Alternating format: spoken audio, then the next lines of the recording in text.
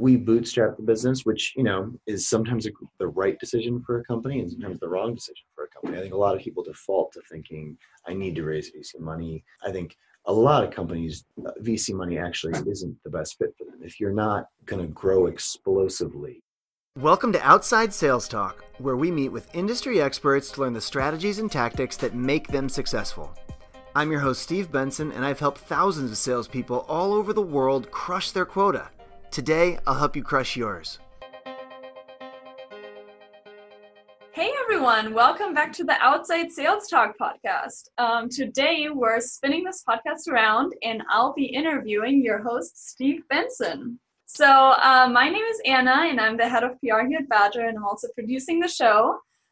So today I was thinking we'll dive deep into Steve's background and his career in sales, how he got started, how he built a sales career, and then how he ultimately ended up starting Badger and growing the company. And his lessons along the way and challenges. We'll get right into that. All right, sounds fun. Steve, tell us a little bit about how you got started in outside sales and your lessons along the way. I know you started after college in insurance and then kind of went to IBM and autonomy and then Google. So tell us a little bit about your experience at the different kinds of companies and industries. Okay, yeah. So I got started in insurance at Allstate right after college, and I was there for about 3 years. Then I went to business school at Stanford, and it was there that when I entered business school there, I wasn't planning on going into sales afterwards, but it was during that time that I realized that was a really good fit for me. It was actually on the advice of a really good friend of mine who's a very insightful guy. Now he runs a pretty cool company, Stride Travel. But it was on his advice. He was like, I was looking at like consulting jobs and which is a very common path out of business school, whereas sales really isn't. And he was like, I think he basically told me in a nutshell, you'd be a pretty average consultant. Lots of people would have very similar skills to you, but you may have special skills in sales, and you might be one of the better guys in the room at that. And so, whereas you'd be just a normal person in consulting, no special skills or abilities, I suppose. So he told me, he basically warned me I would be awful mediocre at that job.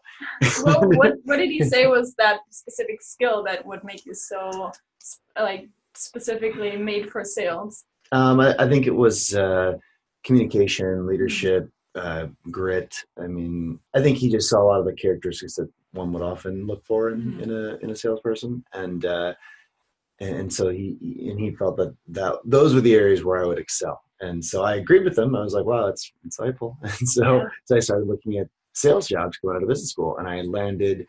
I looked at selling a couple different things. I was looking at med devices and technology. And I landed on technology as being the thing that was really interesting to me. So I started out at IBM, which is a really interesting place to start selling. IBM, they obviously started out as like a hardware and software company, but then they moved most of their business into consulting eventually. And so I kind of had to learn to sell, consulting services and hardware and software and get exposed to all those different parts of the market. And IBM they do a little of everything. So, they really try to be a place where it's like, well, one throat to choke, you could give us your whole IT stack and we'll take care of the whole thing. And so that was a really good place to get started because it gave me a broad understanding of what the tech space looked like. One of my lessons there was selling hardware, services, and software, was that software is a lot better of a business than hardware. Hardware is a challenging industry in technology. It often commoditizes. I mean, IBM's obviously selling servers against Dell and HP and commodity boxes. And it was a difficult time to be, with between the trends of cloud computing and virtualization at the time, it's a tough industry. So I learned that was a tough industry. Services are always tough because you're actually doing a thing and selling hours of professionals, which is better than the margins on hardware in general, but also fraught with risk and challenge and difficulty and unhappiness in customers, et cetera. And then there was software where it was like, here's the disk, and yes, the software is going to do what it says, what we say it does, and it, lo and behold, it does, and so I really liked the software industry the best. It was the highest margin. It's like a good way to think about this is and this is a lesson across the board, I'd say, for salespeople. You want to sell expensive things that are high margin. The more expensive and the more high margin, the more value you're creating for the company that you're selling for, and so probably you're going to get paid more. And so if you sell them, what's harder to sell? $1 million in hardware or $1 million in software? I mean, $1 million in hardware or software, for the CIO or whoever buying it, it's $1 million. $1 million is $1 million. A dollar is a dollar, right? But for a company that just sold $1 million in hardware, maybe it cost them $900,000 to make and ship and deal with that $1 million in hardware. The software didn't cost anything. It's just got a cost of sales on it, right? So it's basically pure margin. So, they're giving the company a disc and saying, "Where's our $1 million?" Whereas the servers, it's like, "Well, we just delivered you this truckload of servers, and these ones broke, and it's hard." So, bottom line, that's the lesson for salespeople there. So, sell high margin and the more expensive things you can. And with that advice, taking that advice to heart, I then switched to a company called Autonomy, just selling software. And from there, there was kind of a trend that was starting then, that we were actually, Autonomy was in the same building as Salesforce, one of the early players in the SaaS space. There was a trend of moving software from disks and downloads to software as a service. And Autonomy was experimenting with that, and I got exposed to it there. And then I switched to Google, who was really going after that market and really kind of lead with Salesforce and a few other companies like SuccessFactors, really going after that market. And so that's how I ended up selling software as a service at Google. The first sale is usually like a big deal for someone who is starting out in sales. And do you remember your first sale and how that was, and if that was challenging or if it was very rewarding, or how that experience was like when you made your first big sale? Yeah, I mean, so IBM, almost all deals are complex deals because they are intertwining hardware and software and services. And so it's a great example of needing to herd cats on both sides of the fence, meaning that you're herding IBM, like other people that work at the company, you're herding those cats and like, oh, this is the specialist on this product, this is a specialist on this product, and then we're bringing in these people to deal with the services. And so when we would do a pitch of a full solution, you would need a lot of people from the IBM team involved and a lot of people from the customer team involved to touch a lot of places. And my role was kind of to sit in the middle of that. So I was in charge of managing the relationship between IBM and a couple large companies that they were doing business with. And so, in terms of lessons from those first sales, I think I kind of already mentioned it, but the lesson was, wow, this software stuff is great. Yeah. These services. I mean, we would. You could talk, we would sit and pitch and talk for hours about the services, because you really have to dial it in. It's like, well, we're going to charge you, $500,000 to do this thing. We really have to be sure that we can do that thing profitably within $500,000, but the margins are tight enough that it's like, and a lot of it was like, well, are we really going to be able to do this for $500,000, or are we going to lose money on this? Like the services side, it's difficult. Yeah. And then also probably dealing with all the parties involved, the different influencers and the decision making with the complex deals. Exactly. And there was some of that at Autonomy too, because we were definitely selling both software and services, but no hardware, and it was cleaner. It was definitely easier and much closer to, Autonomy was much closer to being a software company. Yeah, so let's talk a bit more about your experience at Google, because I feel like everyone who doesn't work or hasn't worked at Google is always curious about the work environment there and how that experience is like, and especially in sales. Yeah, well, and I was in a unique part of Google because I wasn't selling ads, which is 98% of their business at the time, or 99%, I don't even know. I think it's less now. They've diversified a bit, but I mean, mostly what they do is sell ads on that, on as people enter the internet, they get to lay ads on the way in. Great business if you can get a monopoly on the entrance to the internet.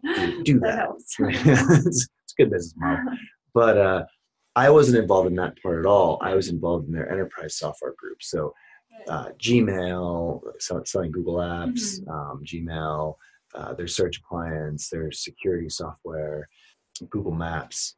So the software that they sell to companies, and that was basically a startup within Google. When I joined, I'm not sure, there were probably 150 people working on that. It was very early. Now it's huge, obviously, and it's their cloud computing business has gotten very large in general. But it was very early, so I kind of got to experience how Google does a startup within Google, which was that I learned a ton there, and I mean just a tremendous amount about how this stuff gets organized and what strategies work. They have a huge advantage in that their brand is made of solid gold. So anything you're doing when you're selling their products, you've really got that brand backing you up. So we were able to do some things from a marketing and sales perspective there that as a startup, now I could, when I started Badger, we could never have done, obviously, but learned a ton there. It's a great place to work. I mean, it was a very, very different culture than my friends that work there now tell me, but because it was much more startup-y and young. It's, obviously a huge company now, one of the biggest in the world. But yeah, they treat employees really well. Obviously there's all the perks that you hear about, the food. They're all true. They basically are. I mean, they print money, right? So it turns out money doesn't buy you love, but it does buy a lot of nice things. So in terms of being an employee, they're definitely able to confer a lot of value,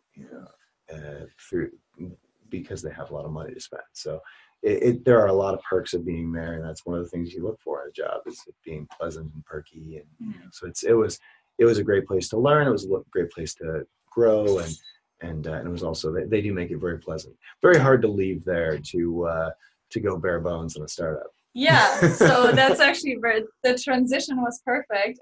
So how did you come up during your time at Google still? How did you come up with the idea of Badger, and what was the inspiration there? Well, a lot of people start out, being like, oh, I want to start a company. I want to be an entrepreneur. Right. There's like this whole thing in our culture now, and especially in the Valley here in San Francisco, people, kind of idolize the concept of entrepreneurship and really think, they go after it a lot. And it's a popular concept. I actually didn't start out saying, oh, this is what I want to do. I always want to be, I was, happy in my sales role and kind of developing my career in that direction.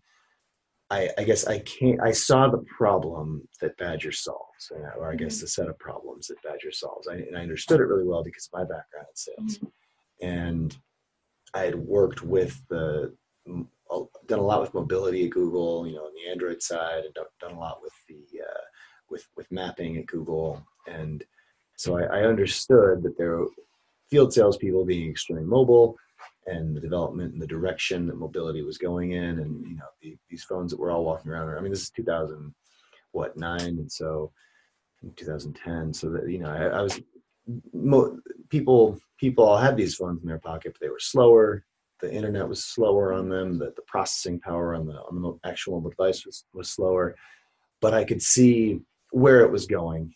The Google Maps API was maturing, so I was able to see, well, these devices with this API and these mapping capabilities are going to be able to solve this problem for these people as all these kind of technologies mature, and there's going to be a confluence there. And so it was kind of a matter of seeing that happening and then skating to where the puck was going instead of where the puck was. And I basically just saw the opportunity and went for it. It definitely felt a little crazy at the time, and my mom definitely thought it was crazy. You basically experienced that problem yourself, right? It was still when you were in that role too, and we're out in the field and realizing I'm missing opportunities because I just didn't realize that this client or this lead was in that area too, or yeah. For sure, yeah. I mean, and salespeople, the problems we're solving, salespeople have always had. There just wasn't technology to solve it yet. I mean, in 1964, people had a map, and it was actually great. I watched that movie, Ray Kroc, the McDonald's founder, and like he was like a field sales guy for like he was selling milkshake makers to restaurants, and he's a field sales guy, and like it's 1965 or whatever, and he's driving around. He's got a map, and he's calling people from like landlines, and he's building a route, and he's got his customer leads and his lists.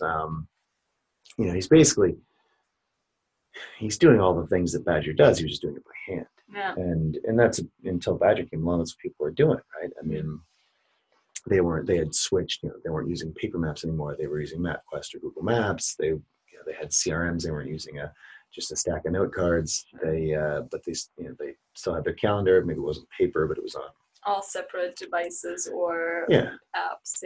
Separate software, not talking to each other. No capability to like automate a route building, or anything like that. So, and just not able to manipulate the information in a geographic way, right? Being able to sort your customers by different attributes on. These weren't things that were available to me when I was at Google, and I knew when you wished. Yes, you had them. And there were, and in my my whole sales career, I'd always been outside sales, and I was scratching my own itch for sure, and I knew there were tons and tons of other people that had the same problem. It's not, I was just in the right place at the right time. I'm not like a creative genius or anything like that. I was like, well, these phones are gonna get better.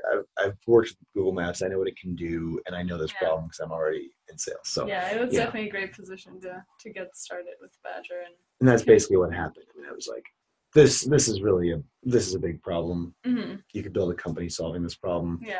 Who do I know that could do such a thing? I guess I could do that. So I jumped in the deep end, and the rest was history. Yeah. Was there like a breaking point that made you take that leap? Your friends or family that said like, "Yeah, do it," or was it just more yourself pushing it and you're like, "Yeah, I'm just gonna risk it"? I guess about 6 months before I left, I really had decided to do it. I went on a backpacking trip with my sister. We did every year. We hike around in the mountains.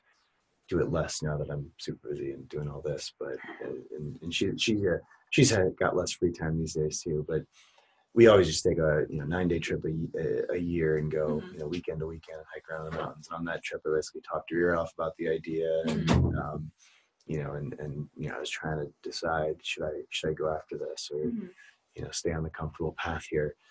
And so that was kind of the breaking point where I was like, there's a big opportunity here, and I could do this. I could solve this. Yeah. I thought it was going to be a lot easier than it was, in all honesty. I would have thought that I was seeing around this corner, right? It's like, I had a business background. I wasn't like your average engineer who's like, I'm going to start a business. How hard could this be? Like, I actually understood a lot of the complexity of this sort of thing, and studied it in business school and stuff. But even given what I knew, which was not enough, I thought it would be 3 times easier than it actually was. And there's another piece of advice for a lot of people who are thinking about starting a company. It is a lot harder than if you've got a comfy job at Google. You might want to consider staying, or any nice comfy job. It's like it's fraught with risk. It's a lot harder than you think, and you gotta when you start a business, you have to drag and push the rock up the mountain, and most rocks are not able to be pushed up mountains. So it's I've seen it go badly more often than I've seen it go well, and we had a lot of lucky breaks and a lot of things happen that worked out for us that weren't predictable. One of my lessons was that it's harder than it sounds. One of my favorite books is actually called Impossible to Inevitable. It's Jason Lemkin's book, and he talks about why it's basically impossible to get a company from 0 to 1. It's like to go from $0 in revenue to $1 million. And then the second part, inevitable, once you're making like I think his number is 10 million. At 10 million, a SaaS business is basically unstoppable because there's so many people. You've proven out that there's a market and there's enough money coming in the door that you're going to be able to keep developing that market. So, great title for a book. But it is basically impossible to get from 0 to 1. But when you do, it's you, great. Yeah, when but... you do it, when you made that leap. So what do you think is was the biggest challenge that you had to face while starting Badger? And that can be at the very beginning or after the first year. The biggest challenge is so we had a lot of advantages over a lot of startups. Just having a professional sales and marketing person, myself on staff from the beginning. That's a lot of startups are started by like a couple of engineers who the marketing and sales side, I think deep in their hearts, they really believe will just work itself out once. If they build a great product, people will discover it and come, which does work sometimes, but often doesn't. A lot of great companies die not because they weren't able to create great technology or solve a problem. They just weren't able to tell the world, hey, we've solved a problem. It's worth you paying us to solve. We were always very good at interacting with early customers and understanding their problems and understanding what problems we needed to solve to make them willing to pay for a solution.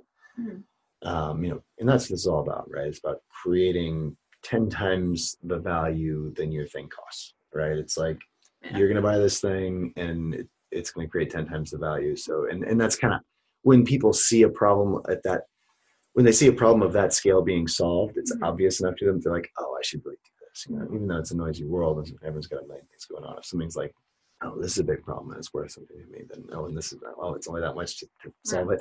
Okay, I actually probably should make that happen. That wasn't the biggest challenge for us, which is the biggest challenge for most people. Paying customers and solving the right problem, interacting with customers enough that you really nail their needs. Our biggest problem was always around doing enough for customers quickly enough. So meaning solving enough problems that, so more on the engineering and product side. Yeah, developing the actual product because we never had enough hands on deck.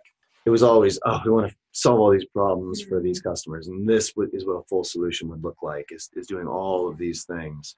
And, we don't have enough engineers to build that. It's going to take years to build that. So it's choosing, okay, well, let's solve this and this. And then next we'll do this and this. And then we'll go back and do this better. And then we'll do this and this. And so that was, it was definitely the creating the product to solve the problem that was always the problem. The biggest challenge for Badger. Yeah. And you bootstrapped the business as well. So what made you decide to do that and go that? Well, that's why it was so hard. We never had enough money for enough engineers. And engineers are hard to come by, right? I mean, it's a competitive hiring environment in San Francisco and for talented engineers. But we bootstrapped the business, which is sometimes the right decision for a company and sometimes the wrong decision for a company. I think a lot of people default to thinking I need to raise VC money. I think a lot of companies, VC money actually isn't the best fit for them. If you're not going to grow explosively and become a really pretty big company in 6 to 9 years, then VC money is going to cause problems for you because that's really what their business model needs, not because they're jerks, just because they're making they make big bets on things that sometimes don't work out, and so they have a lot of companies go to zero. If you're investing in Instagram, then and things like Instagram, there's going to be one winner in the photo sharing space or two, maybe. We'll ask Snapchat in a few years how, but there's going to be a handful of winners in the world of photo sharing. But 20 businesses must have got VC money in that space, right? There's only one winner. So if you're a VC and you're investing in those types of spaces where there's going to be a lot of zeros, you need the ones that do work out to really be heroes if you're going to give a good return to your investors as a VC. So back to us, that means we didn't take VC money because as we were looking at this, it did not appear to me that we would have a $80 million to $120 million business in 6 to 9 years, and that's really in the SaaS space, the types of returns that you need, the types of speed, and go figure, I was right. We're not a $100 million business 7 years into it. So that means I was right. The VCs would have been angry and that would have caused conflict, right? Because they need to give their money back to their LPs, limited partners. And and they need to do it in a time frame. Their fund only lasts so long. So they really need explosive businesses to invest in. And I think a lot of people try to trick them into thinking that the entrepreneur hopes and the VC hopes that this will be an explosive business of that nature.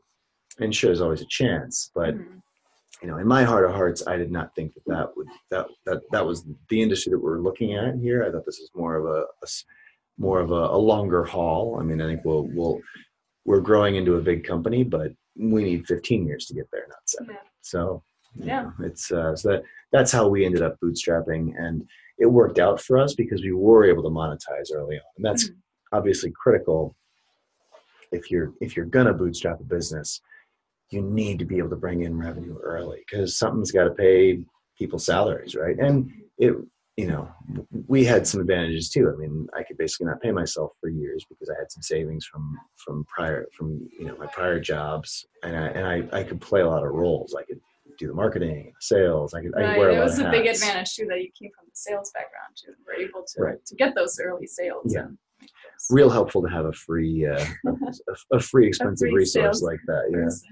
So, and we also, the early team, we just had a fantastic early team and they were all able to wear all the hats and get the things done. And you need that if you're bootstrapping, is you can't have any big gaping holes. So it all kind of fell into place, and we definitely got lucky on that. But because it'd be easier if you raised $10 million, but then 6 years later, if you're not making $60 million a year, you're gonna have a problem. So this is really interesting. Also, maybe for listeners who are looking to maybe start eventually their own business, is there any advice that you would give to someone who's kind of thinking about maybe starting their own thing?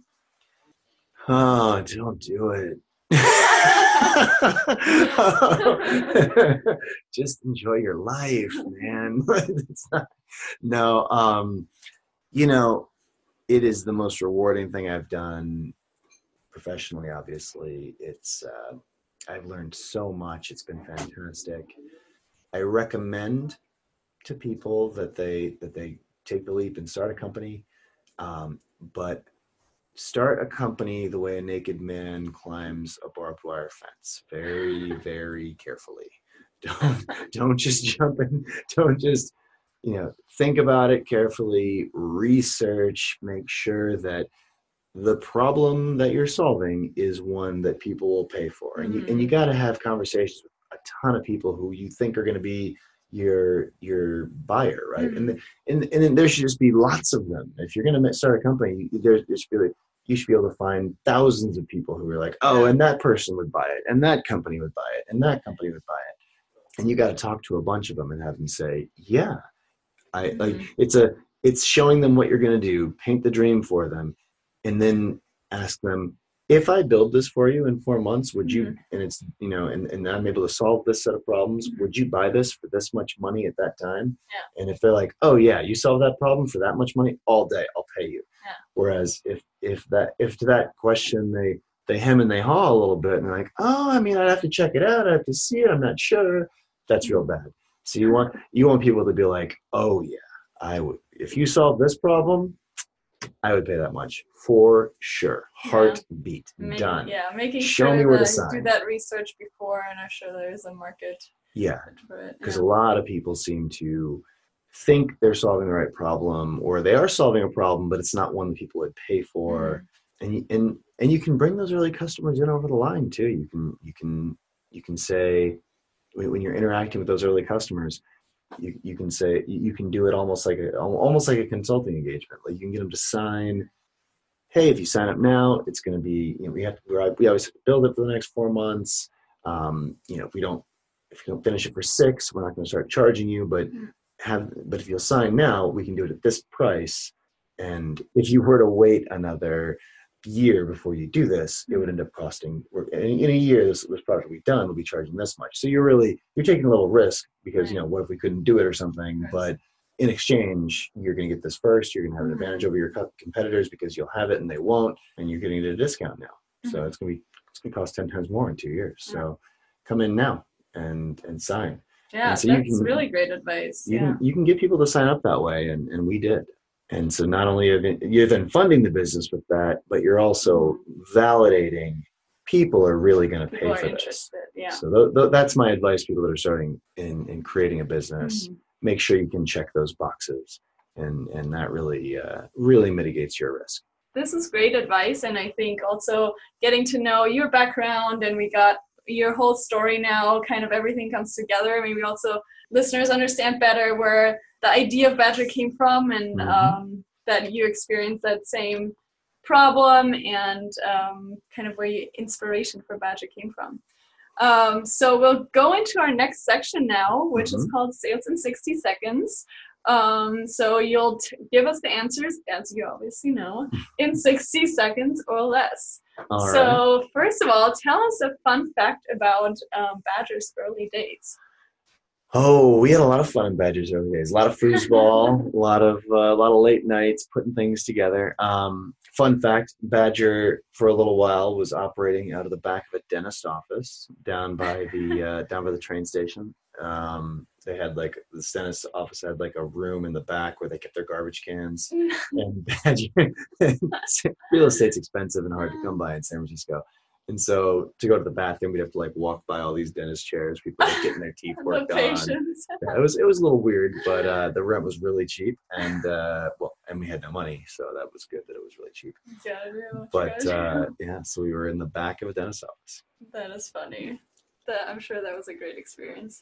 What is your favorite podcast that you listen to?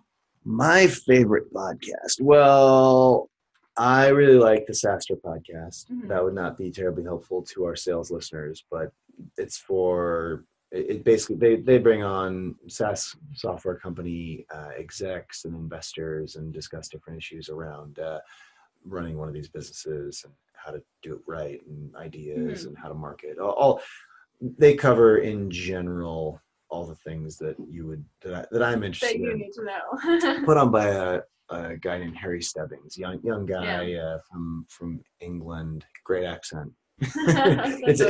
They get great people on there because they great guests on the podcast so it's really it's cool.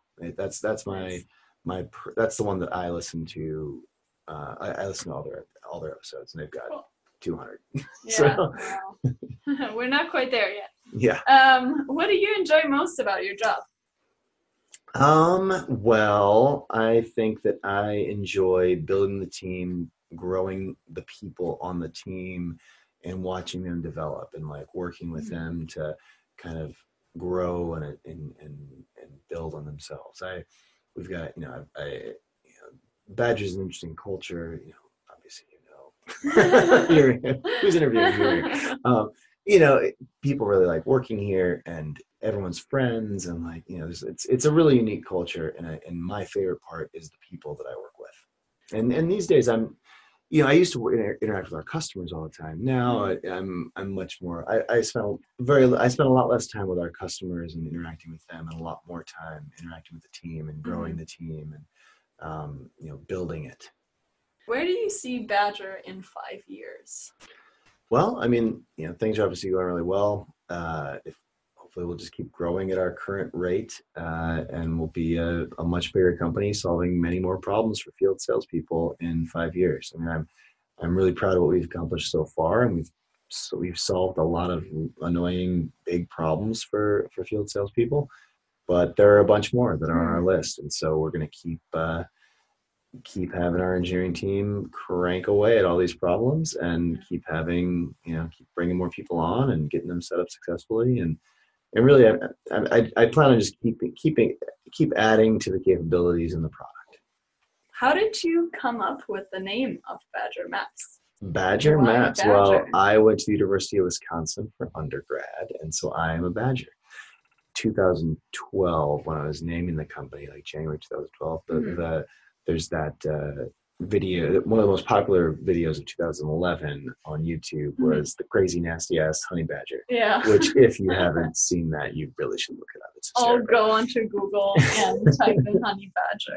Yeah, the crazy nasty ass honey badger, and it's got this hysterical 4-minute video talking about badgers. So at the time, the badger had a very good brand to it. So it brought a smile to people's faces. What is your best sales advice that you'd like to leave our listeners with today? Since you haven't given yours. In 60 seconds? You can take some more time. No. The best advice I can give in sales, I think, is don't seek to sell, seek to create value, and seek to understand your customer, listen to your customers and prospects, and seek to create value for them in any way that you can, really. I mean, just be a valuable resource, whether it's giving them great information when they're a prospect, whether it's, about your product or about other things. Just be a resource, create value in the world, and though that karma and favors and it all comes back to you. And salespeople are the grease in the gears of the machine of the economy. And I just made that up. That's a good one.